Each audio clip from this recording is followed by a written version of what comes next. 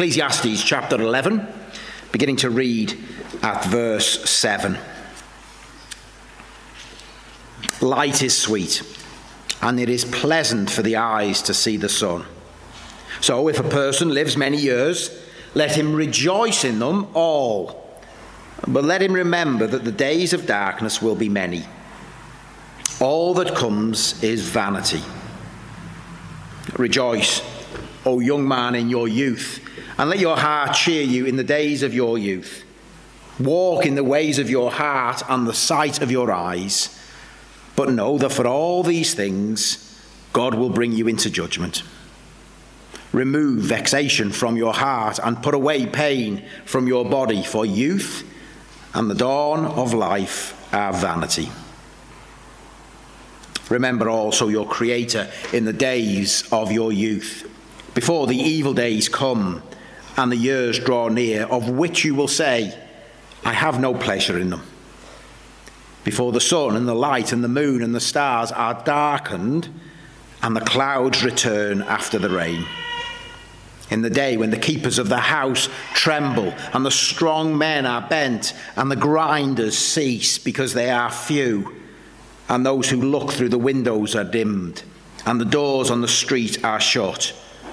When the sound of the grinding is low, and one rises up at the sound of a bird, and all the daughters of song are brought low.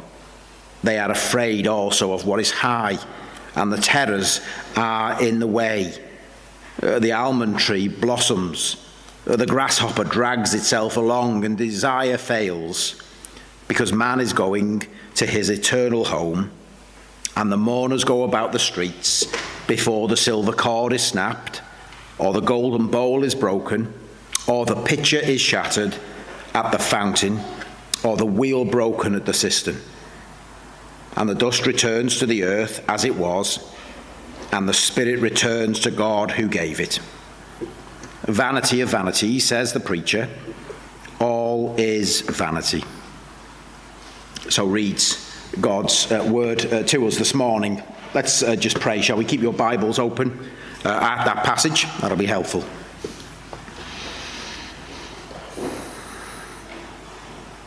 Heavenly Father, we pray this morning that you'd give us eyes to see, ears to hear, hearts to delight in you, our God. Lord, we thank you for your word, that your word is truth. Lord, we pray that as we come to you now in the name of your Son, as we hear your word to us, may your Spirit be at work in and amongst us to bring praise and glory to your name, and so that we might know how to walk wisely. In Jesus' name we pray. Amen. Amen. Old age is the harvest of all of the years that have gone before. Old age is the barn into which all of the sheaves are gathered, the sea into which all of the rivers of life flow from the springs of the valleys of youth. We are, each of us, in our earlier years, building a house in which we will have to live when we grow old. And we make it either a prison or a palace. They're words of an 18th century Presbyterian minister in America, reflecting, I think, something of the message that the preacher, this man who wrote Ecclesiastes, wants to convey to us this morning. This morning we need to talk about old age. Growing old for most of us brings a massive disconnect, doesn't it, between what we see each morning in the mirror and what's going on in our mind.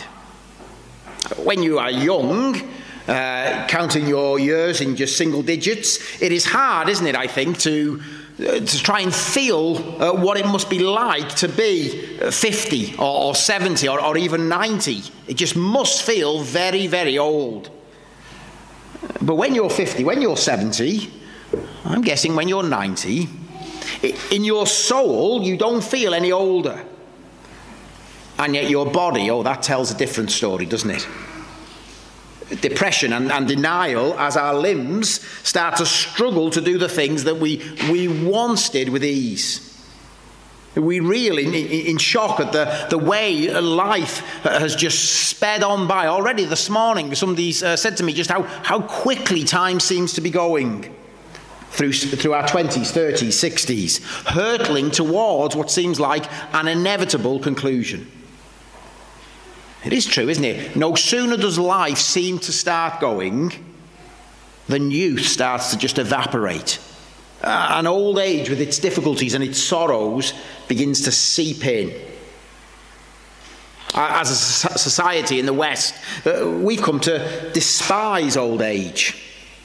We try to delay the reality of aging. Men and women have their cosmetics to keep our skin looking as if we are still on our 21st year of life. Dyes for those of us who have hair to look forever young. And we glorify youth. Just think of all of the adverts, all of the posters. They are filled, aren't they, with athletic bodies in their prime. Who wouldn't want to be like this? And at the same time, we shield ourselves from death. We've said previously how as a society we push death behind surgical curtains and into old people's homes, away from everyday life, to allow us to live as though we were immortal, to not think about death. But at times we do allow ourselves to have a glimpse at the painful trauma of what it is to be alive and yet deteriorating. Books, films that portray the heart-rending reality of lives, of relationships that are decimated through illness and decline, dementia, early onset Alzheimer's. Still near home, some of us know, don't we, from our own harrowing experiences of caring for parents through their years of decline, how old age hollows out the person that we once knew. Little wonder that many people want to make believe that death is just the great full stop to all existence. People who scramble to stay as young for as long as they possibly can, and then want to take control of their own, not just life, but death, to avoid the painful trauma of the inevitable decline. But we've seen and we know that control in this life of vapour is just an illusion. At the same time, we laugh, don't we, at those of mature years who already have one foot in the grave. Characters like that comedy icon Victor Meldrew with his humorless grumpiness, they resonate with us. We all know people like that. Whatever youth may have been, now all that remains in old age is joyless despair of life and of others, an annoyance with the way that the world is. One foot in the grave, life seeping away, shrouded in death. It's true that old age shapes many into the wrong type, the wrong kind of person.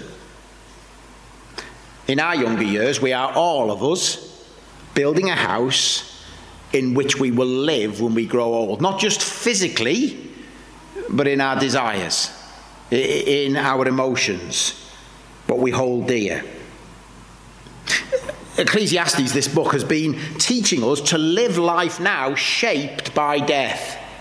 The preacher, as he calls himself, who wrote this book, is bracingly realistic about the agonies of aging and dying, no more so than in this chapter. But the preacher's realism doesn't lead to despair or cynicism in life. No, realism about becoming old leads this preacher to instruct young people. The coming failure of our body, it should inform life now. Look at chapter 11 and verse 9 if you've got your Bible open. Look at his message. Rejoice, O young man, in your youth, and let your heart cheer you in the days of your youth. Walk in the ways of your heart and the sight of your eyes. Now, we need to be clear this morning that when the preacher talks about the young man and youth, it's relative. None of us here this morning, I'm looking around, none of us need to feel left out. Children, the preacher is talking to you this morning, but youth, in the way the preacher uses it here, he's referring to all of those who haven't yet reached that stage of daily feeling the decline of body and mind. I'm looking around, I think he's talking to all of us.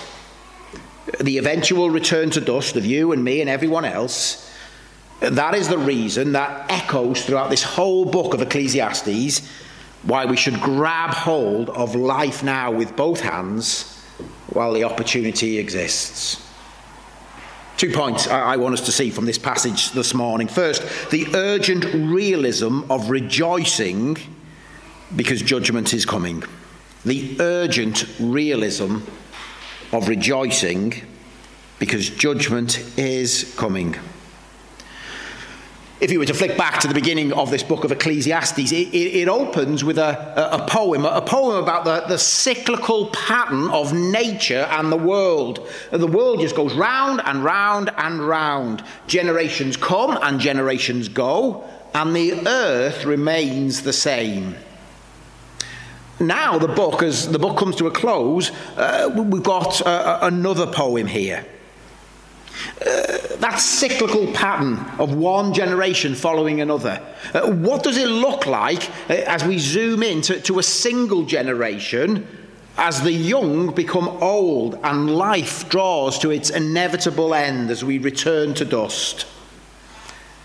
And the preacher wants us to know, verse 7, oh, how sweet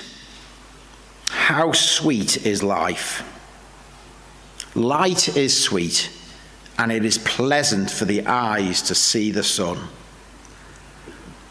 Even on a day like today, feel the pleasure of the heat of the sun. Bask in its warmth. Enjoy the brilliance of the sun's light. Take a deep breath this morning and treasure that breath.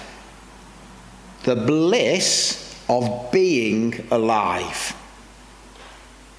Consider our good God who made this amazingly good world. For all of the frustration, for all of the brokenness that's been brought in by sin that makes us feel as if we're never going to get anywhere. Oh, it's the height of foolishness to be blind to the goodness, the shimmering glory of being alive in this world. Of being rather than of not being. You cannot compare the two. The wonder of being, of just being able to take another breath, compared to not being. But here's the thing that the preacher wants us to see. He's so realistic, isn't he? Youth, says the preacher, it's wasted on the young. The young just don't know how good they've got it because youth is all they've ever known and they assume that that'll go on forever. The children this morning, just try. I've been trying to do this all week. Try and imagine what it will feel like to be old. Can you do it? I think it's really hard, maybe impossible. One poet has said this: old age, death, they are like words without meaning to the young. Like a dream. Life when you're young, it seems, doesn't it, to be a journey with no end in sight. One big unexplored opportunity. Being young, someone else has said, feels like being unable to die. It's why death in youth is such an outrage. But the preacher, he doesn't chide the young for being young. No, his message is not, oh, you're young, oh, but don't worry, you'll get your comeuppance, you will be old one day. He's not trying to say that. Rather, he tells the young, you are young, you've got life, you've got health, you've got opportunity, so live now, make the most of your youth with every fibre of your being. Live life. To all who have the capacity, the ability, the freedom, God says to us, rejoice, be happy, find joy in the days when you're physically, when you're emotionally, mentally, relationally able and active. Verse 9 again, rejoice, O man, in your youth, and let your heart cheer you in the days of your youth. Walk in the ways of your heart and in the sight of your eyes. The preacher's saying, children, don't dare ever say on your school holidays, Mum, I'm bored. Hang on, adults, because the preacher is saying to us, put down your phone, switch off the TV, stop comatizing yourself. One day your capacity, your ability, even your desire to live is going to cease. But here is the key thing that the preacher wants us to grasp. These words, to enjoy life. They're a command. They're not just a suggestion. God commands us to enjoy life. He orders happiness and delight from his creatures. Back in chapter 9, we heard the preacher's instruction, verse 7. Go, eat your bread with joy and drink your wine with a merry heart, for God has already approved what you do. This isn't, you can be joyful because everything is going well in your life, because you've got no problems, because you're successful. This isn't, be joyful because there are lots of people who are far worse off than you are. No, there'll be heartbreaks, there'll be sorrow, there'll be painful tears that we need to cry out before the Lord. But God commands joy as the right response to receiving this outrageously generous gift of life. Whatever our lot, whatever our circumstances, this gift of life is awesome. You see, even as we feel something of the brokenness of living in this fallen world, enjoyment of the life that God has given is commanded. And to break God's command is to trample on his law. It's to invite his judgment. That's what verse 9 says, I think. Look again at verse 9. Rejoice, O young man, in your youth, and let your heart cheer you in the days of your youth. Walk in the ways of your heart and the sight of your eyes. But know that for all these things, God will bring you into judgment. It is possible, I think, that the preacher may be saying there, you remember to enjoy the good life that God has given you. He's given it as a free gift to you. But also remember that God will judge you in the end. Possible, I think, to understand the preacher here as saying, you party, but don't party too hard. Enjoy life, but remember you'll be held to account for it. Feast, but beware gluttony. Drink, avoid drunkenness. Possible, I think, to understand the end of verse 9 like that. More likely, I think, the preacher is saying, life is a gift from God to enjoy, and you will be held accountable for whether you have enjoyed and delighted in the good life God has given you. As those God's made in his image were made to enjoy life, enjoy it to the full, as our divinely appointed portion. God will hold us to account for our failure to enjoy the gift of life he's given. The preacher's saying, enjoyment of life, it's not just permitted for you, it's commanded. Pleasure is not only an opportunity, it is an imperative that we ignore to our detriment, to our peril. How is it? How could God make it our duty to be joyful? Well, because in enjoying God's good world, we recognize something of the goodness of the God who gives that life. Not to enjoy the life and the world that God's given is an affront to God. Just think of parents. Parents give their child a gift, and the child pushes away the toy and just picks up a stick and plays with that instead. No matter how much the parents might try to laugh it off. Isn't that funny? No, that's an affront to to their love for the child as he ignores and rejects and despises the gift. No parent wants the toy just to sit untouched, unplayed with in the box.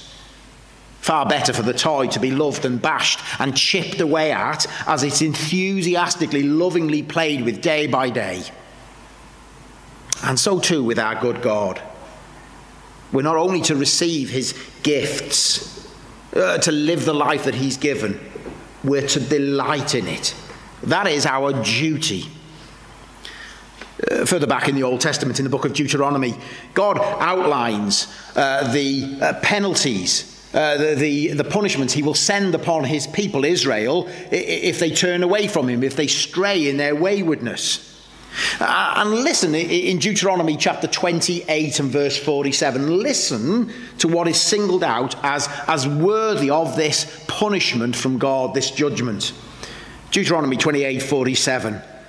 God says, because you did not serve the Lord your God with joyfulness and gladness of heart because of the abundance of all things, therefore you shall serve your enemies whom the Lord will send against you. Because you did not serve the Lord your God with joyfulness and gladness of heart because of the abundance of all things. If those Old Testament saints, if they were to be full of a sense of wonder for the abundance that God had given them, how much more now that the Lord Jesus Christ has come so that we might have life and have it abundantly, so that his joy may be in us and so that our joy might be full, how much more should we not be full of joyfulness and gladness of heart?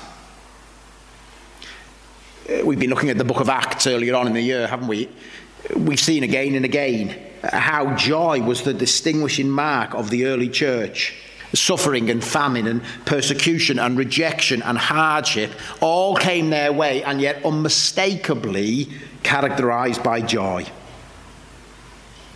Friends, I wonder this morning whether our gospel witness, whether it fails to get traction at times with our friends, our colleagues, because we're, yes, willing to share the gospel, we're willing to share our lives with them, and yet there seems to be a little sense of delighted contentment about us as Christians. I wonder, parents, this morning, how much our plans to raise our children in the discipline and the instruction of the Lord, how much of it is focused on correct teaching and the truth, shaping their minds and behaviour. And I wonder how much we're mindful of just simply seeking to convey the sheer abundance of all good things that God gives. Of course we need to hold to truth. Of course we need to live God-honouring lives. We need to witness for Christ. But God commands us to be full of joy, living in sheer delight at his good gifts. He's given food, he's given air, family, drink, friends, rest. He's given life in communion with himself, to take pleasure in God's goodness. When we take pleasure in the work of God's hands, when we delight in his ways, we are more accurately acting as those image bearers of God than if we just obey God because it's our duty. Because the more joyful we are, the more like God we are. Not to live gladly, not to enjoy life, drinking deeply from the overflowing wells of goodness God pours out on us, that's not just unwise. That is, says God, sinful. And it's sinful because it denies who our God is, that he is good, that he is generous. It is, isn't it, a repeat to live not enjoying God's world. It is a repeat of man's first sin in the garden. One commentator says this, I think it's really helpful to think about. He says this: the nerve Satan touched in Eden was to make even paradise appear an insult. The nerve Satan touched in Eden was to make even paradise appear an insult. Adam dared to believe that God had somehow withheld something good from him, and so Adam and Eve, they took the fruit, and in so doing, they hope to gain for themselves. There is a way, isn't there, of looking at the world that feels constantly slighted by God. It's a greenhouse for bitter roots that flourish. Whatever my circumstances, I just want things to be different. I just want more. I don't like the way things are. And then there's another way to see the world. The way our eyes and our hearts were meant to see. That views God's goodness gifted to us and causes us to live in daily wonder at his gracious provision. And one day, the extent to which we've embraced God's good gift in life, well, that'll be held to account. Let me say to you this morning, we must aim for joy in this life. If we think we can just get by dutifully obeying God without enjoying him, oh friends, we are foolish. We will end up like Pharisees, begrudging God's demands on us. And maybe this morning, for me and for you, we need to start small. If we don't, it's true, isn't it? If we don't find joy in the small things in life, we're very, very unlikely to find joy in the big things in life. The child who has the toy and he's never thankful for the small toy, always wants the next model, the next thing. We can all be like that, can't we? Ungrateful for what we've got. When we're not grateful for the little things in life, we are just one step away for not being grateful for anything.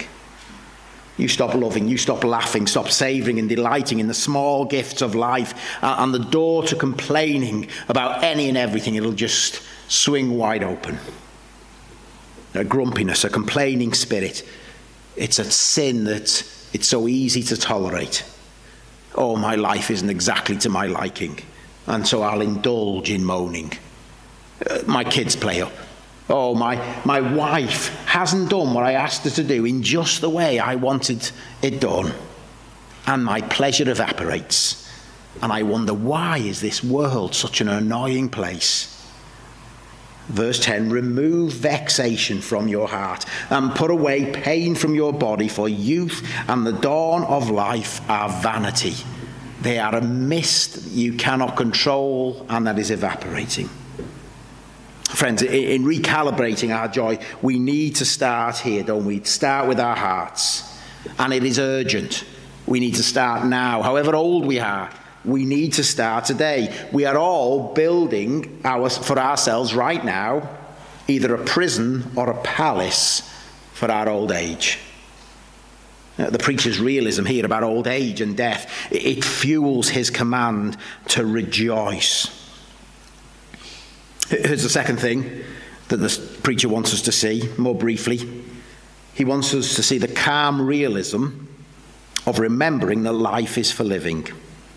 The calm realism of remembering that life is for living. Those famous words from the beginning of chapter 12. Remember also your Creator in the days of your youth, before the evil days come and the years draw near, of which you will say, I have no pleasure in them. To the young, and remember that is to you and to me this morning, all of us, the preacher says, not remember your God. Specifically, he says, remember your Creator. Grasping what it means to be created, that is the fountain of a life lived well. Understanding that we are creatures who have a Creator, that orients us and our understanding on who God is, on who we are, and how life is to be lived. Remembering your Creator, it means remembering God created this world good. Perfect. God saw all that he had made, and behold, it was good. That evil has only entered the world through man's rebellion. Remembering our Creator, it means taking my place in the world with gratitude, striving to work for God's glory rather than demanding more than is my right. It is true, isn't it, that if grumpiness grows from ingratitude, if we're ungrateful, we will be grumpy. If that's true, it is also true that anxiety grows from idolatry. You get rid of your Creator. You become the master of your own destiny.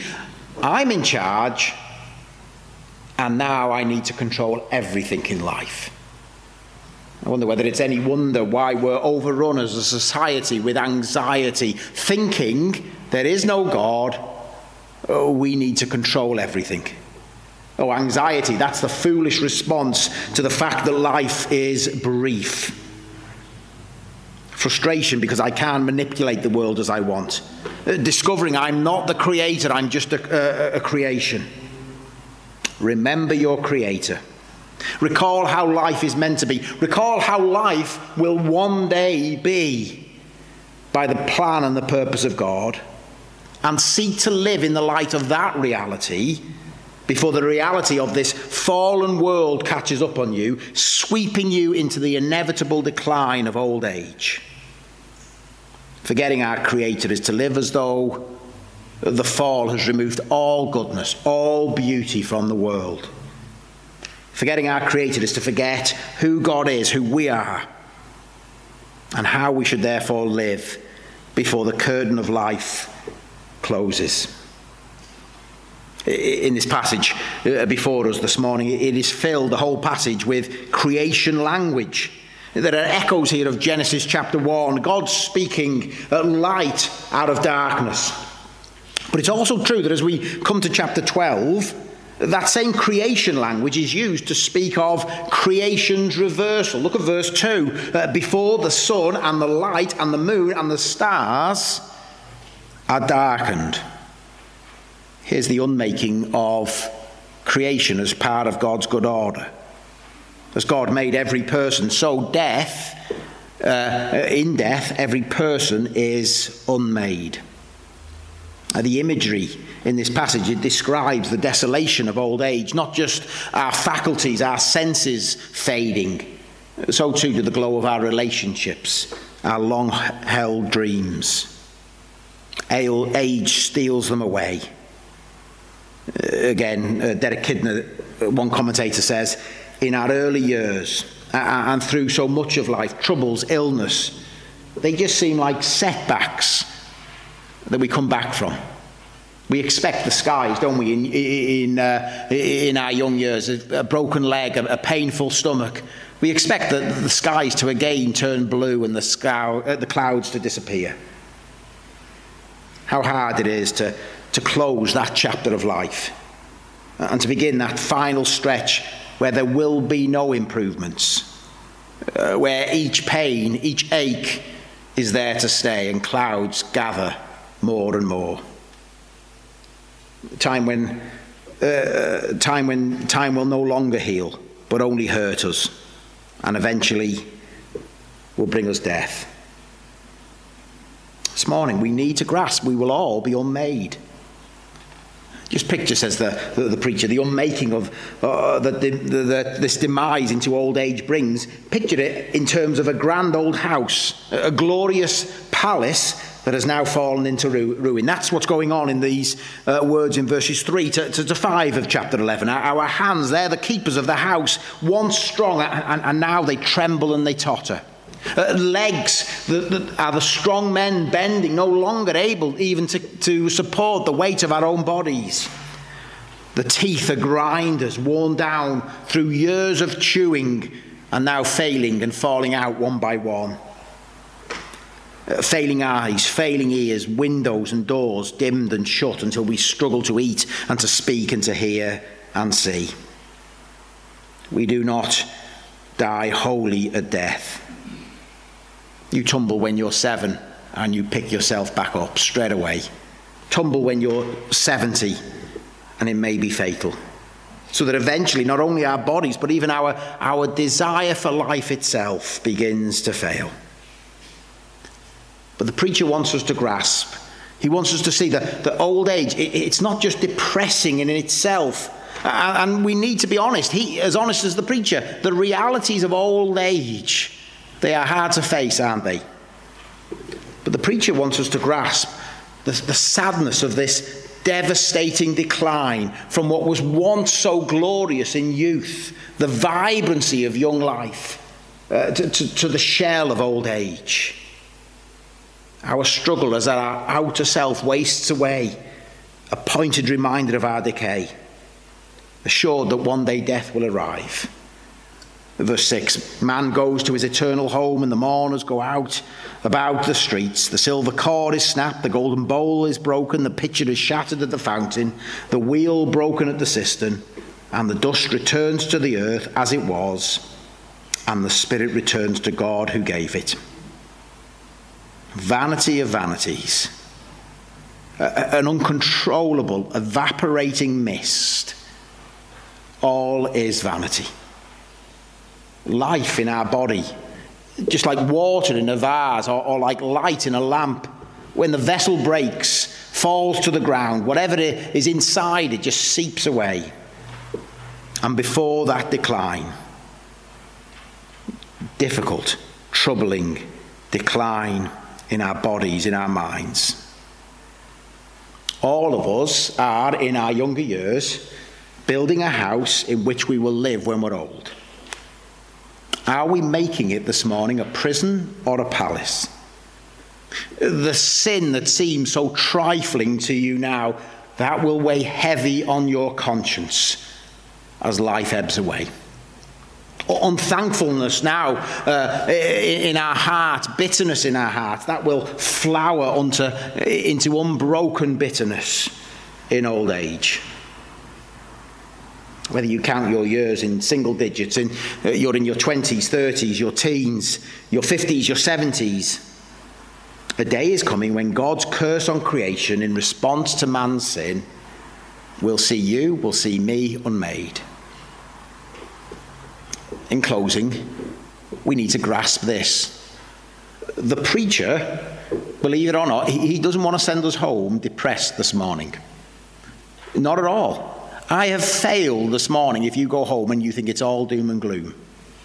No, the preacher is seeking to gently take us by the hand and to say to us, before that day that is coming, how are you going to live? How are you going to live today? How are you going to live tomorrow, this week? Life, says the preacher, in youth, while you can, while you're able, is for living. Just take another breath and be filled with thankfulness. Rejoice, young or old, this morning. Only the Lord Jesus Christ can make your life truly good, truly joyful, truly beautiful. He is life. He is joy.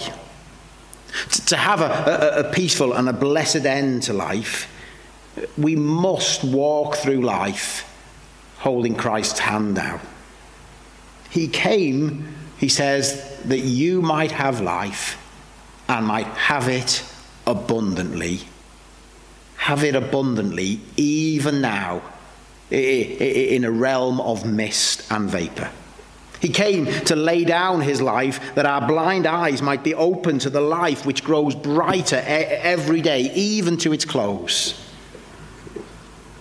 He came to give us life, where those tokens of death approach as we get to the end of our life. They're just like the land birds overhead to inform us that we're reaching our desired haven. Came to give us a life whose end is but the touching of a weather-beaten keel on the shores of glory. Oh, may we find our life, our joy in Christ, delighting in the gift of life that he has given.